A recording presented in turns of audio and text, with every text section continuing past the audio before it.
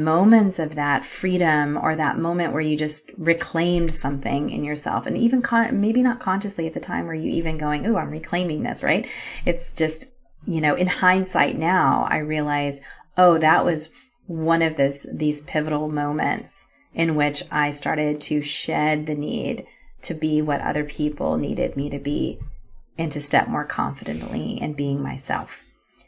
But that's been a journey. And like you said, it's going to be a thread because, here I am, fast forward these 25 years later, and then it's like, oh my goodness, how many times did I have to reckon with that over and over again? Does it ever end? Does the reckoning ever end, Laura? Because I'm convinced that this is a lifelong journey, right? It's not a like we get to some end point where it's like we've reclaimed it all and we're done.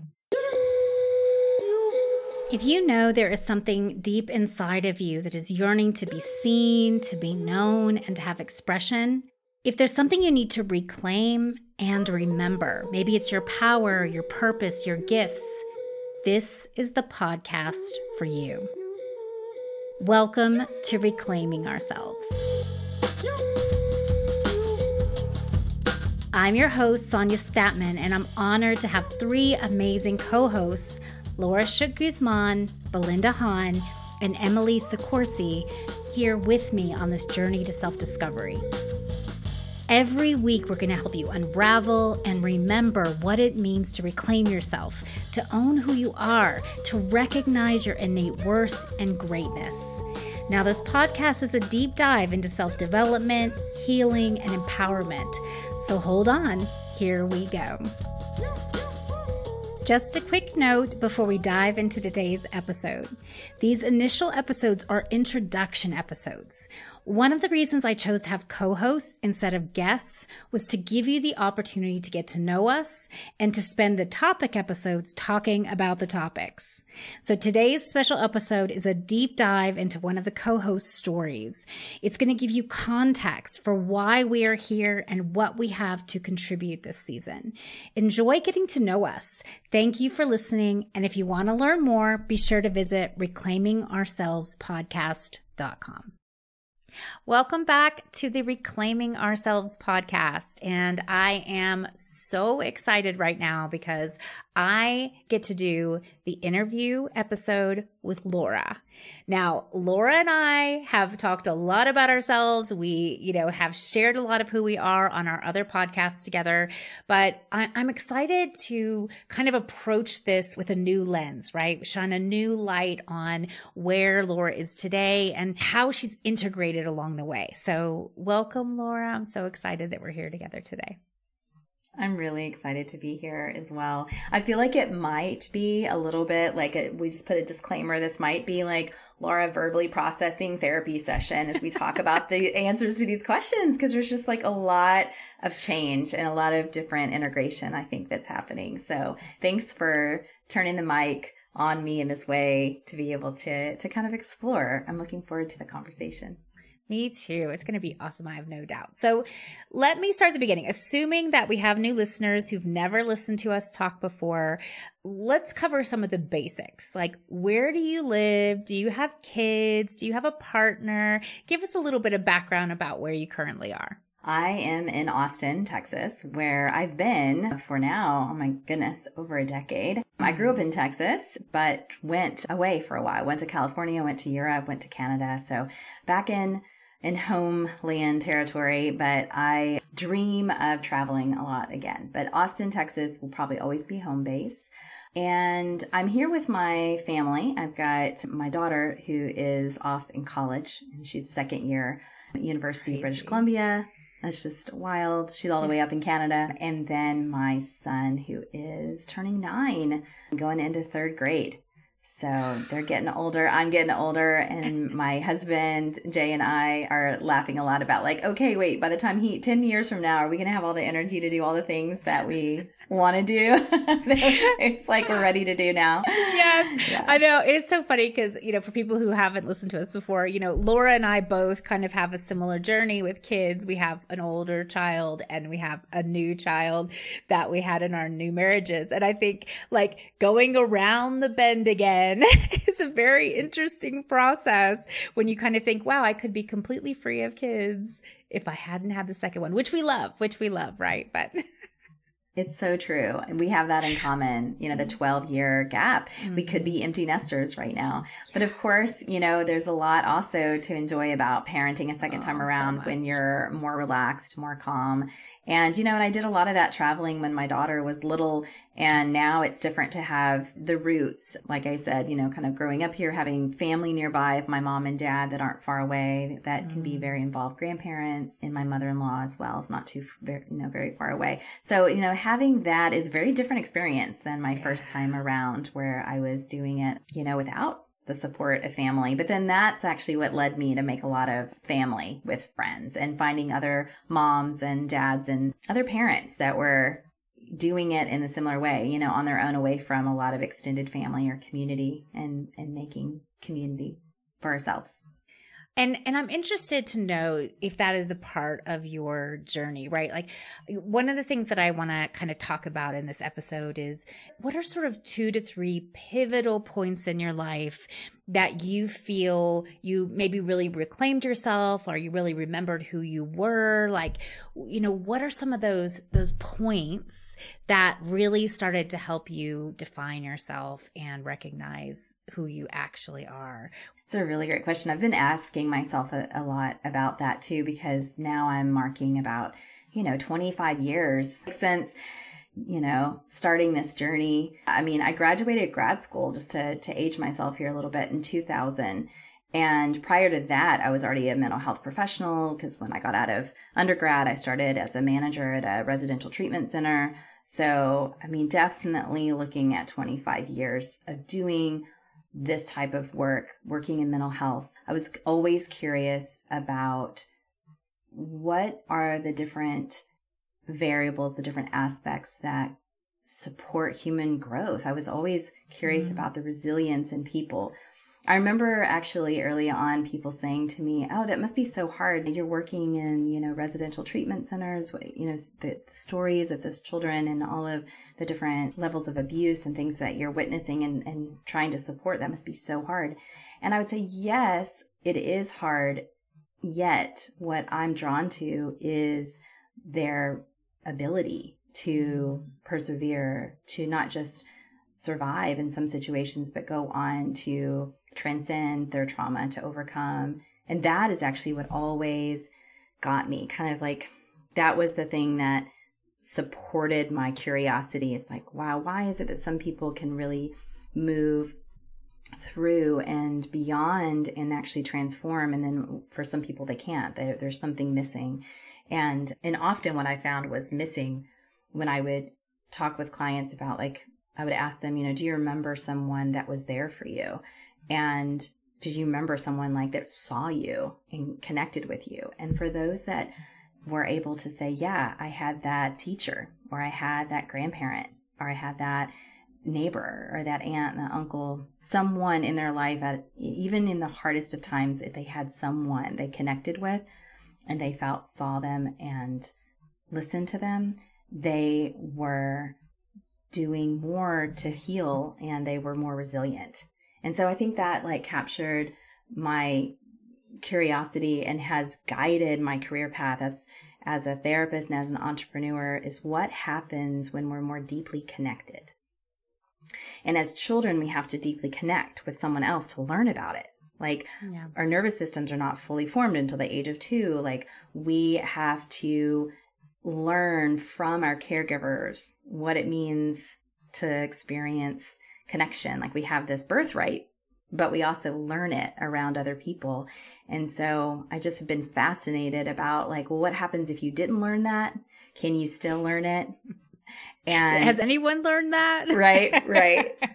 And I just think like we're in an interesting time about, the levels of disconnection. So it's just interesting for me to look back now and realize I had no idea what was going to happen in the world, obviously, over the 25 years that I was on this path, that I am a therapist. But I'm seeing that connection, people's ability to connect to themselves and connect to others and connect to the earth and the environment around them, like that was always something that I was curious about and tracking.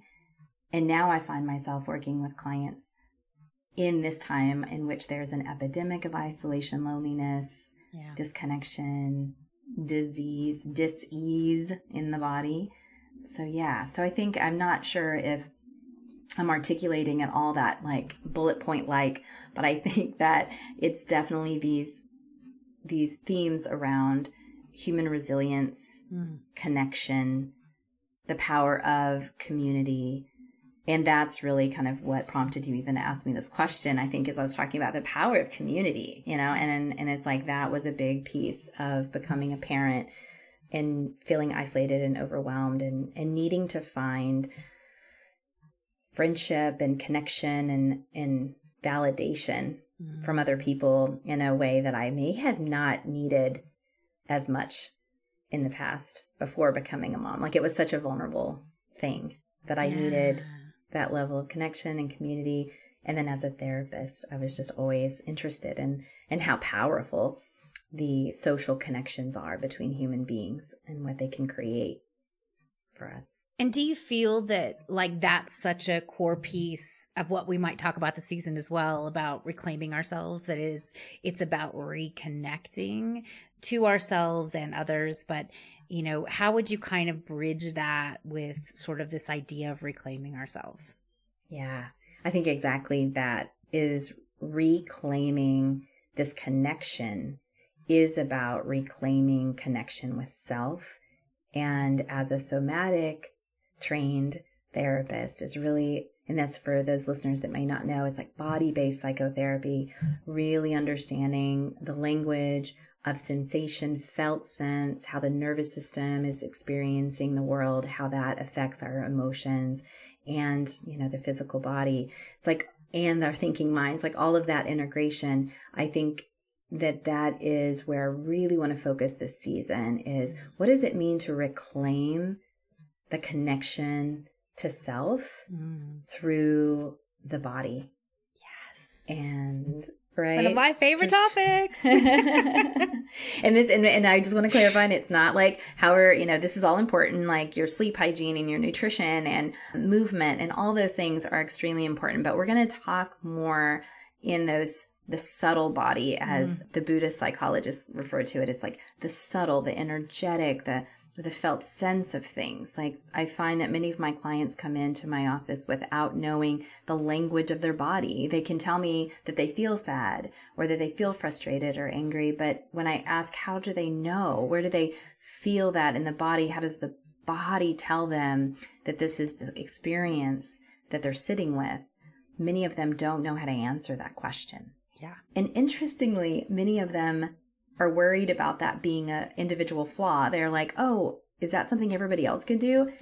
I'm like, no, it's really something that we aren't taught. We aren't really learning in schools, a little bit more social development and happening, but very little discussion around the power of the body and what the body tells us about our experiences and how to respond and respect the needs of the body. So returning to self isn't just a philosophical conversation with my clients, or in this season that we're going to go on. It's like, how do we really step back into reclaiming it through the body? Yes, I can't wait. And so to kind of bridge this back to you, what are some maybe times in your life, if you could share with us where you reclaimed yourself, right? Where you reclaimed that connection to the body, or where you remembered who you really are. I think sometimes when we talk about reclaiming ourselves, everyone has a different experience of what that feels like, what that looks like, what situation or circumstances that comes out of. And I think all of us sharing our own experiences gives the listeners kind of some reference points that they can look at in their own life. May resonate, may not resonate. But for you, what were some pivotal times that you reclaimed yourself? What did it feel like? What did it look like? What were the circumstances? That's really good. And it's interesting because my first thought went to, something that was a difficult period of my life. And I think that's often the case of discomfort creates an opportunity for stepping in to a higher version of ourselves, or just it's like the tension of the rubbing of the pearl, right? It's like you need that tension. But I think first there's two times in my life that come to mind. And the first one's actually more of a joyous moment, or like a place of embodying a felt sense of freedom and confidence. And I think, for me, that was early on in my 20s when I individuated from my family and from my home state. Like I talked about growing up in Texas, I grew up in a small town, and it was wonderful to have a community of so many people that knew you and supported you. And, everybody knew everybody's business. And I couldn't wait to move beyond what I felt like was kind of this confines of a small town and go into the big city, go into, these bigger parts of life that I wanted to get away from everyone knowing who I was. And I almost wanted to slip into this anonymous way of being and observe and notice people. And so when I went off to college, that was the first step. But it was really when I moved from Texas to California and I started grad school. And I remember just that moment when everyone had left after I moved into my apartment, because my mom and dad were supportive in helping me do that. But it's like that first night alone on the carpet of my pretty empty apartment. It had some things, but I remember it feeling like, oh, this is my space and it's up to me to figure this out. And I don't know this city at all. I don't know where the grocery store is yet. I don't know where I'm going. I'm just going to get in my car tomorrow and drive and find out what I find, and just drive towards the ocean and see what's there. And there was something so joyous, liberating, freeing about stepping into my aloneness, my separateness. And yet there was also fear and uncertainty. But in that period of time, I just remember there being a reclaiming. It's not just it's a discovery, but it was almost like a reclaiming of all the things about myself that I intuitively knew were me.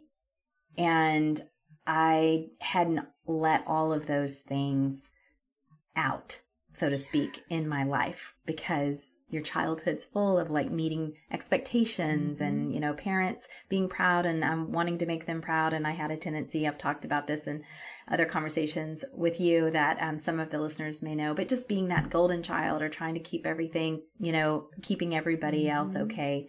And so there was just this liberation when I reclaimed an essence of myself that wasn't about anybody else's expectations. And it was really more about me, Yeah. And I think that is going to be this kind of common thread in this process, right? There's almost a letting go of society, parent, partner, expectation, right? Letting go of the need to meet other people, to recognize and allow ourselves, right? So it's sometimes reclaiming seems like this, and it is like a power position, right? It is like an owning. It is but I think it starts with allowing, right? It starts with the opening and being curious and aware of who we already are, right? Our essence.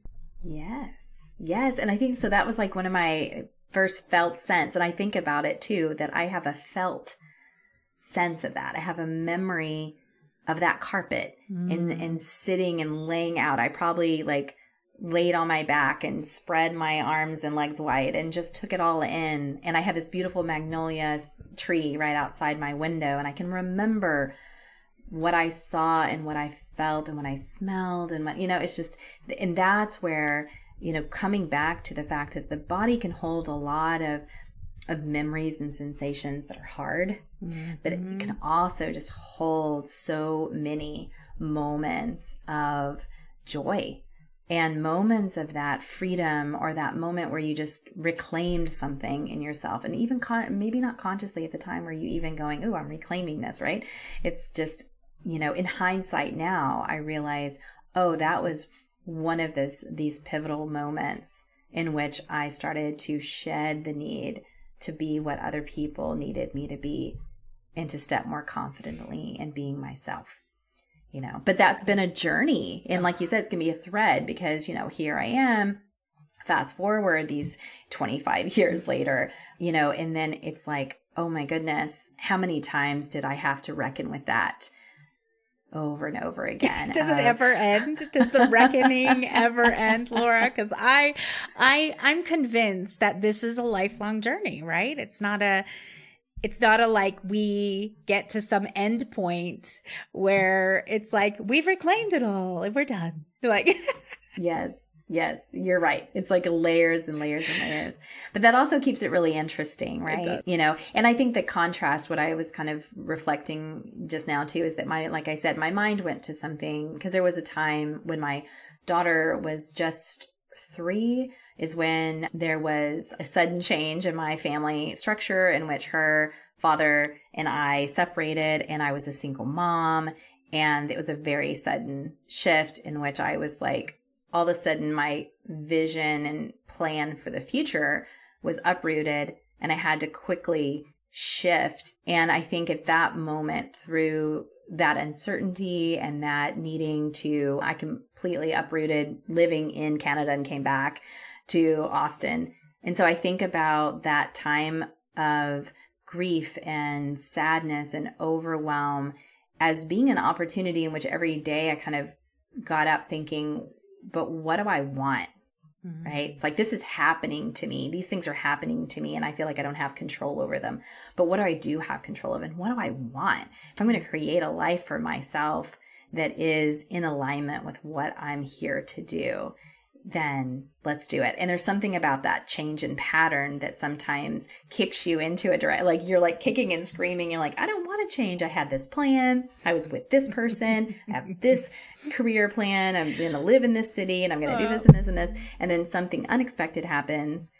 And in that free fall sometimes is where there's a sudden aha and a moment of awareness. And I think in that moment, I really began to reclaim not just like a separate sense of, ooh, I have this identity that I don't have to please others. It was like, ooh, I am someone that needs to do what she needs and wants to do. And I needed to reclaim like a sense of selfhood that I had sort of started to lose as I was trying to modify and connect, like, okay, here's my family unit, and I need to make my partner happy, and I need to take care of my kid. And then being a single mom, as much as it was still about helping my child and being there for her, it was like a stepping into myself at a much deeper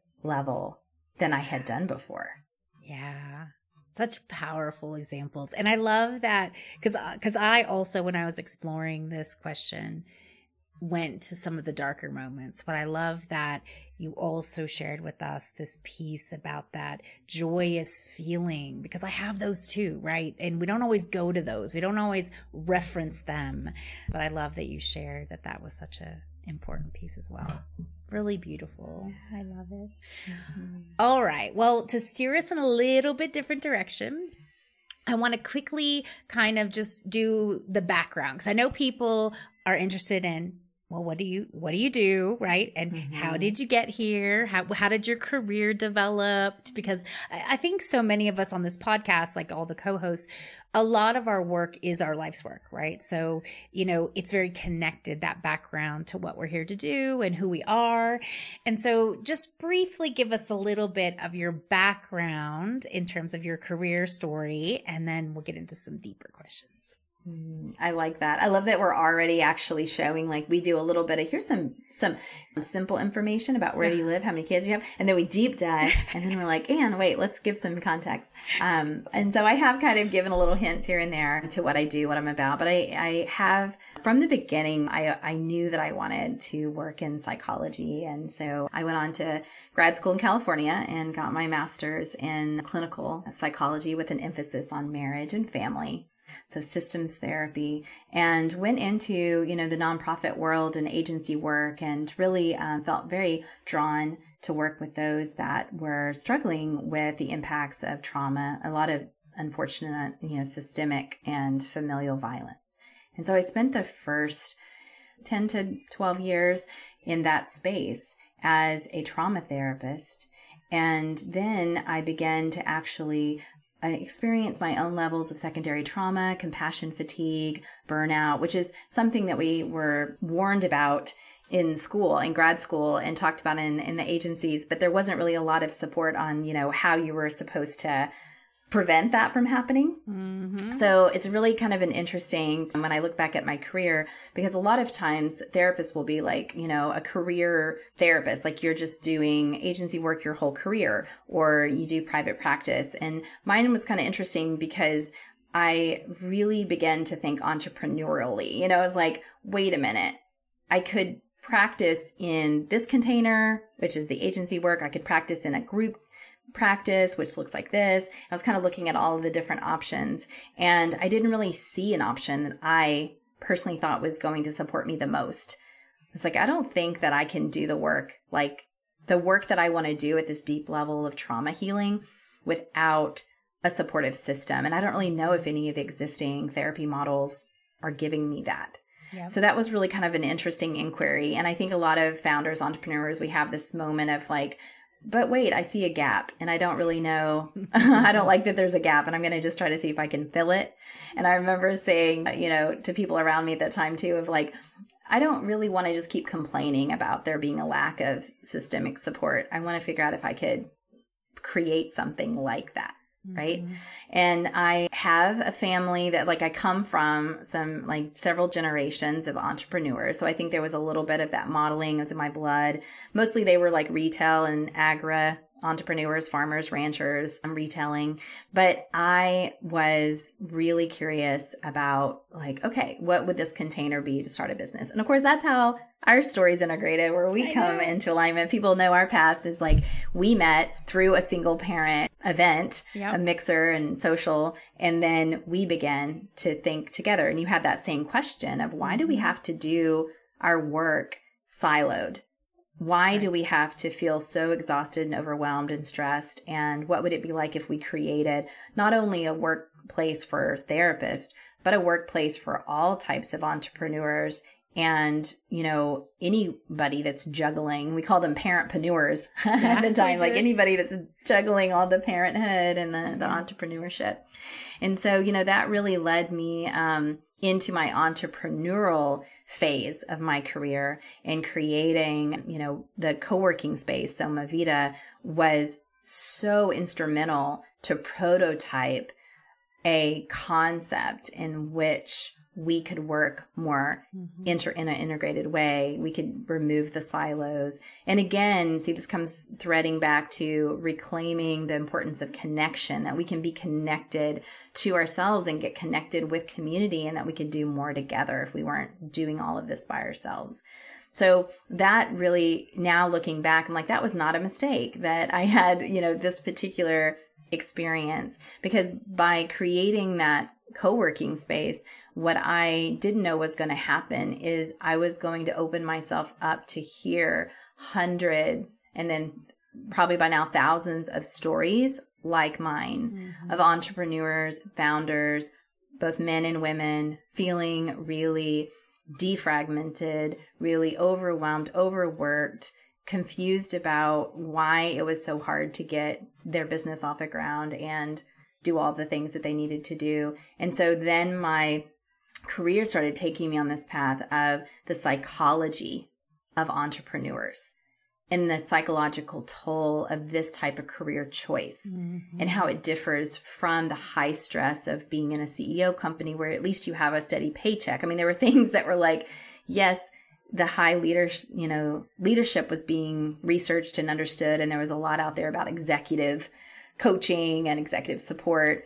But I really began to get curious, and all my time and energy started going into working with entrepreneurs and looking at, well, how are they healing trauma while they're also running a business? And how are these psychological, I would say obstacles, sometimes like this mental health wall, sometimes they would hit, like they would just hit places where like, I don't know what to do. I can't get past this, but I know I have to because I'm creating a business or I need to get to my next level. But then there's all of these emotional pieces and physical, like chronic illness and certain things in their body that was like literally immobilizing them. So that, has led me to where I am now when I think about it. So for the past decade now, I guess it's been 14, almost 15 years that I've been really working in the field now of entrepreneurial mental health and really working with my clients to reclaim their connection to themselves, reclaim their somatic intelligence, their ability to be resonant within themselves, to know their body and their nervous system so well that they can be proactive in being with the parts of them that are activated, that are overwhelmed, that are not getting their needs met, right? And so that leads me to, this moment in my career where now I feel like I have so many years of experience that are also then shaping the theoretical models that I've learned along the way. Yes. I love that. And so right now, just to kind of wrap up the tail end of that background, right now, what would you say you're doing? Like, are you working specifically with individuals? Are you doing group stuff? Like, what are you doing now? Just so people can understand, what you're offering and doing. Yeah. What are the current offers? That's right. Where's that led me? Yeah. So now I am in my private practice, Conscious Ambition, which is all about helping entrepreneurs individually. I work with entrepreneurs one-on-one in therapy or in coaching, in the coaching model. I work with entrepreneurs with their partners. I work with co-founders. I work with teams. And I work with individual entrepreneurs also in groups. I love to run like 1 or 2 groups every quarter so that I can have these opportunity to bring more support to entrepreneurs. So working with me is really about people coming, usually entrepreneurs come to me and say, I need something that's like a little bit more than coaching, that's kind of like therapy, but then I don't really know what I need. I get a lot of that, like, I don't know what I need, but it feels like this is intense mental health. And so I just do an assessment. I just encourage clients to reach out and I just do a little consultation with them to be like, are you suited well? Is it individual work or do we need a systems work with your partner at work or your family at home? And do we need to work with a group of entrepreneurs or is it your whole team? So that's what I love about being a family therapist is that all of that, those hours, thousands of hours that we spent working with the systems of different family units or work units, right? It's like those systems influence the individual and the individual influences the systems. So working with me is like, I'm going to help you not only understand what's happening inside of yourself, but I want you to look at what's going on in your environment so that you can really see, where do I need this support? Maybe it is just a one-on-one, or maybe I need to be in a group. And like, part of my healing is to be vulnerable in front of other people. Yes. Or part of my discovery is to be able to learn how to be more intimate and connected with my partner while I'm also pursuing my dreams and my aspirations. I love that. Yeah. So it's connection to self, connection to others, which is something I talk about as well. And I think it's really important. And like, I just want to pull this other thread because I think a lot of people would think, how is your trauma background relevant to, you know, sort of like, I'm a founder, I'm an entrepreneur, like I need to kind of work through some stuff and maybe some relationships, but you know, I don't have any big trauma. Like, but I want you to talk a little bit about, you know, the connection, because I mean, I know how important sort of this trauma work and understanding trauma is. And I'm curious for you to share that with the listeners too. Thank you for that question, because I think for a while I was kind of keeping those things a bit separate in my mind of like, oh, I have all my clients that I'm working with that have complex trauma, chronic trauma. And then I have my founders, my entrepreneurs, and many of them are not coming in for trauma. So, you know, 70% of the population in the United States has experienced some type of trauma in their lifetime, according to recent data. And that means, you know, it could be a one-off, like a car accident is a traumatic accident, or it could be complex developmental chronic trauma in which somebody has abuse, neglect in their, you know, childhood or background. So there's a variety of different single incidents or repeating experiences of trauma. And trauma is when an experience feels life-threatening to that individual. So the body is responding, okay, this is a life or death survival response. And then, so you can have that in one moment, you can have that in several different moments. So understanding that 70% of us experience trauma, almost probably everyone that's Would you listening. say it's a little bit more than 70%? I thought so. I know. I was like, I mean, not everybody isn't it talks 99%? about their trauma, but yeah, I would go with 99%. Yes. But now 20%, what's interesting of that, this is a little bit more interesting, is 20% actually do get diagnosed with PTSD. So post-traumatic stress disorder is when you experience a trauma, but you have lingering effects of that response. That trauma response gets stuck in the body. It has long-lasting impacts. So a lot of us can go through trauma, and that's what's, I think, confusing for some people. They're like, well, I had that really traumatic thing, but then, you know, I don't think it's affecting me anymore. And you might be right. Like, you might have gotten what you needed in that moment and been able to let that energy of the trauma move through and been able to heal that trauma, or at least be able to now think about it without it being extremely activating or affecting your way of life or work. But for some people, that 20%, so it was such an intense experience, and their body and mind weren't able to process that, so that it actually does create lingering effects in the central nervous system. So your autonomic nervous system is, you know, often still detecting that there's violence, or every time you go across a bridge where you once had a car accident, you become immobilized or have panic attacks or insomnia, depression, anxiety. All of these types of lingering emotional dysregulation is a response to unprocessed trauma. And now we understand, thanks to over 20, now maybe 40 years of trauma research, we understand that it's much more about a inability of the body to move trauma through, to process the trauma energy. One of my teachers is Peter Levine. So he says that trauma is a disorder of presence. Mm-hmm. So those who have PTSD tend to still be in the trauma in the past. And when they're in the past, then it's really difficult for them to be in the present. So when my entrepreneurs are coming in, they're not coming in saying that they want to work with PTSD. Mm-hmm. They're coming in saying that they are dysregulated, overwhelmed, not sleeping, feeling irritable, having crying spells, feeling depressed, anxious. And so that's kind of the list of symptoms, right? And it's like, what do I do? This is impacting my business. I can't think straight. I'm just really don't know where to go with this. And more as I begin to talk with them, of course, no, this isn't related to trauma. I'm just really stressed out right now. But as we would get into the stories of that conflict at work, or that inability to ask for the funding, or that, you know, inability to stand up in front of a crowd, or whatever it was, right? We'd start to work with those stories over and over again. There would start to be the telling of a moment in the past in which there may have been shame, humiliation, neglect, abuse, some type of harm in that person's life, whether it was early childhood or even a more recent incident.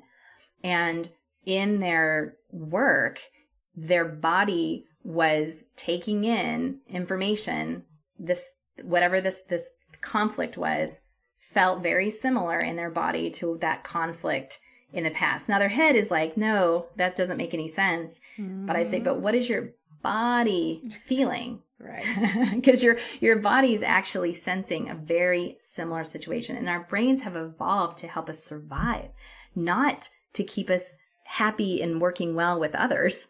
It's like that is not its primary goal. Its primary goal is to make sure that you're alive. So as I've been able to explore more and more of this connection, this trauma connection with my entrepreneurs, my founders, it really is starting to open up a whole new way of them to relate more compassionately with themselves. Because it's not a question of what's wrong with me. Why am I not a good leader? Why can't I make this business run? Why can't I get the money? It becomes what happened to me? What trauma is still stored in my body that is keeping me from being able to reconnect to myself, to trust myself, and to be able to have my full present experience? Thank you for that, Laura, because this is in the thousands of leaders and entrepreneurs and business owners I've worked with, I've never found anyone who doesn't have those experiences, right? That something in their present is being affected by something in their past that's still lingering in their body. And we don't talk enough about this. We don't, either trauma is like this big thing that we talk about, and so many of us just don't relate to it. My parents didn't abuse me. Different. So we have kind of this way we just disqualify ourselves instead of talking about there's a lot of things that many of us experienced as children: neglect, humiliation, shame, so much shame. And I think if we're not bringing up the connection, then we don't get the healing. If we keep ignoring all these things and pretend they don't exist, we don't get access to the healing. And I think, probably like me, a lot of people come to you for something different, but then it's that benefit of your awareness and that benefit of your experience that allows you to get to the core of what really is going on. Because if you just treat the surface, if you just treat the symptoms, nothing changes, right? Exactly. And my interest is the individual and the system, the collective. So I love to remind, validate, teach, coach my clients to remember that they're also existing within a climate that perpetuates the disengagement. That's right. Like we have a very pervasive and problematic hustle culture. Yes. Right? You and I mean, that's a thread through so much of our conversations. And it's interesting. And I've been thinking and writing a little bit about this recently of just, you have to understand that pervasive hustle culture also keeps people in line, so to speak, because as long as you're just hustling, then you're disengaged and you don't have to ask what is collectively wrong here. Yes. Like what's happening on a systemic cultural level that is causing harm, because we're just all caught up in trying to keep going. And then you personalize yourself. We keep personalizing what is a systemic problem. Yeah. And then when you are underrepresented founders, when you are a woman or in the LGBTQ community or consider in the BIPOC community, any of those underrepresented, undersupported founders, then guess what? It's even more difficult for you because you have systemic pressures and inequalities that are affecting you. And so I think that compassion is one of my biggest teaching moments. And it's interesting because you would think that, as soon as somebody realizes that, then let's just have compassion. But I work with performers, like such high performers, as you know, too, as you work with these leaders, that it's like they can give compassion to others much more than they can give it to themselves. 100%. And compassion for others starts with compassion to self. Right? Exactly. Yes. Exactly. Yes. We can only be as compassionate for others as we are compassionate for self. We can only love others as deeply as we love ourselves. We can only connect to others as deeply as we connect to self. Yes. And this is why reclaiming this trust in self, reclaiming connection. Yes. exactly. So that's what this season for me, I'm hoping is going to be all about in all the conversations, is just like reclaiming self means a trust in self, a compassionate response to self, loving kindness to self, because that's where the change happens. What I've noticed with my clients is that when that starts to shift and they're able, and we've gotten past all of the protector parts of them that are really like, nope, I can't be soft. I can't let that down. I've got to be responsible for other people. It's just like there's so many of those narratives and so many protector parts that are like going along with that hustle, keep going, take care of everybody else. And so it's that softness. It's getting into that underbelly and into that heart soft space to be like, it's okay. And I don't even have the words for like how honored I feel that people trust me in that space. I think that that's what's really, really, really special and beautiful about what I get to do with my clients. The space that I share with them is that I may be the only place that whole week, the whole month, that they get to come and be themselves and be vulnerable and say the things that they're too afraid to say anywhere else. And honestly, that has just made me a better human being, because I just have gotten to witness more and more, and it helps me be more compassionate to myself that, wow, we are all struggling as human beings to just want to be loved.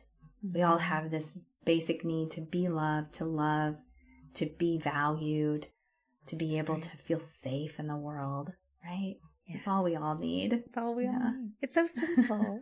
I know, and yet so complex. Yes, exactly. Oh, I love it. I love that we've been able to, kind of dip in and out of that deep reflection and that depth, and then also come up to kind of the surface and who you are. I mean, it's this beautiful, complex picture. We have to kind of start wrapping up, unfortunately, because we could talk all day, but I kind of want to just wrap it up with some rapid fire questions. So, okay. Yes. Maybe share with us like your favorite books. I know that's hard. Yes, I know that's hard. When I think about my favorite books, I'll say that I really went for years not reading. Like, I was an avid reader as a child. And then as I got into my career, I think that I started reading a lot more nonfiction. And so in recent months, I've been remembering how much I love fiction, specifically the genre of magical realism. Me too. And so that is like House of Spirits by Adele, what is her last name? House of Spirits, people are going to know. She is like one of those authors that weaves in like the historical, the human element, and the magical. And a lot of like that magical realism for me is how I live my life. I love like the magical elements and the unseen and the, those moments of serendipity or these things that you're like, that's just magical. Like I like to live from a place of awe. So the books that I like are going to be more of that magical realism. Yeah. Sarah Addison is another author. Yeah. Sarah Allen, Addison, she's another one. Yeah. So like sometimes I can't remember the names of books and I can't remember the authors, but it's like, I know that is a genre that I really, really love. And so that's kind of indulgent. Like if I get to pick those are the books I want to read on vacation or when I'm traveling. And now I'm trying to bring them more and more into my life. So my nonfiction books, like right now I'm reading The Myth of Normal by Gabor Mate. And I just finished, No Bad Parts by Dr. Schwartz, because I'm a big IFS, internal family systems fan. I use that with my clients. So that's a little bit about my books. I know it wasn't too rapid, but I'm like, there it is. I love it. Okay, so favorite music or podcasts?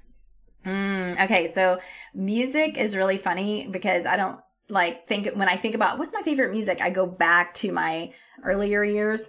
And I'm a big fan of like the 90s R&B soul music. So Lauryn Hill, Mary J. Blige, Macy Gray.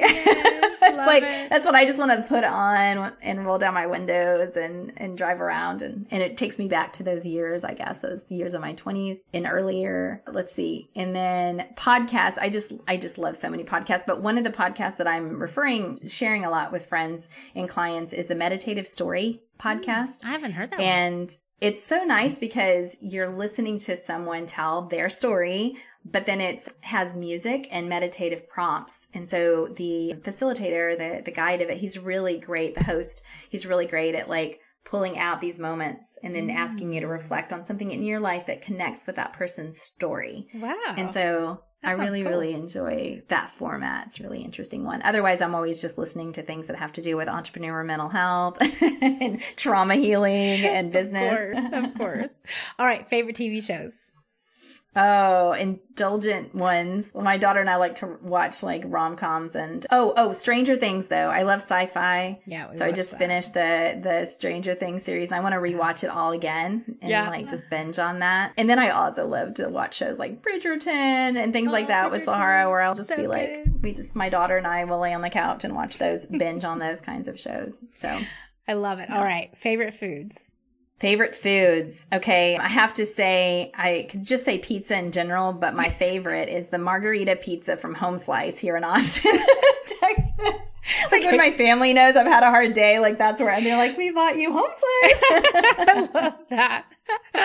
That's beautiful. And I'm like, yes. And with ranch dressing, because that's the thing that we do. I think it's a Texas thing. Yeah. Ranch dressing. And then mint chocolate chip ice cream, which actually is the way that you and I launched our co-working space. Is that we used to have meetings. We'd put the kids to bed when they were there because they're like 6 years old. We'd put them to bed and go to the dining room table with mint chip ice cream and do work. And then we'd go watch like some kind of reality TV before we did. I love it. That's so good. Okay. And last rapid fire question, and then we'll wrap up. What's your favorite indulgence? Day spas. Yes, of course. But if I can't afford a fancy day spa, I love day spas, but I will do my own. I'm definitely a DIY kind of person. Like I'm all about sensory decadence. So even at home, I've got my essential oils. I got a portable hot tub that I make my husband take places if we go camping. Yeah, I got this idea from another friend of mine. She's like, just get the portable hot tub and like go camping. I don't even know what that looks like, but I'm gonna have to see it. So like get your portable hot tub, get some essential oils, and then like I'll just, do all sorts of little spa things. I'll even do like the cold towels and put them in like eucalyptus, just different things, sometimes to give myself this feeling of being pampered. And I think that's what I love about spa days is just everything that I see is really beautiful and clean, and it smells and it feels so good. And it's just that really the animal body. And that's, I guess, why I love working with the body, because I'd like to be in mine. I want to be able to feel connected and feel all of like the pleasure of being in this human body. Like we've got, one shot at it to be in this body in this lifetime. And so I like to treat my temple well and enjoy those little spa excursions. That sounds beautiful. Oh, thank you so much, Laura. It was such a pleasure getting to interview you and kind of seeing all these threads and ties, especially after knowing you for so long. So I really appreciate you. And is there any last thing you would like to say to the listeners before we wrap up today? Just that I'm really looking forward to this season and reclaiming our relationship to the body. And I'm curious. I want to hear from listeners, in between episodes or just, but after this interview, questions that people have about, well, what does that mean? Or, where I can expand and explore and just get really curious together. So yes. I'm excited about the exploration. Okay, awesome. Well, thank you all for listening to us and being here, and we'll see you next week.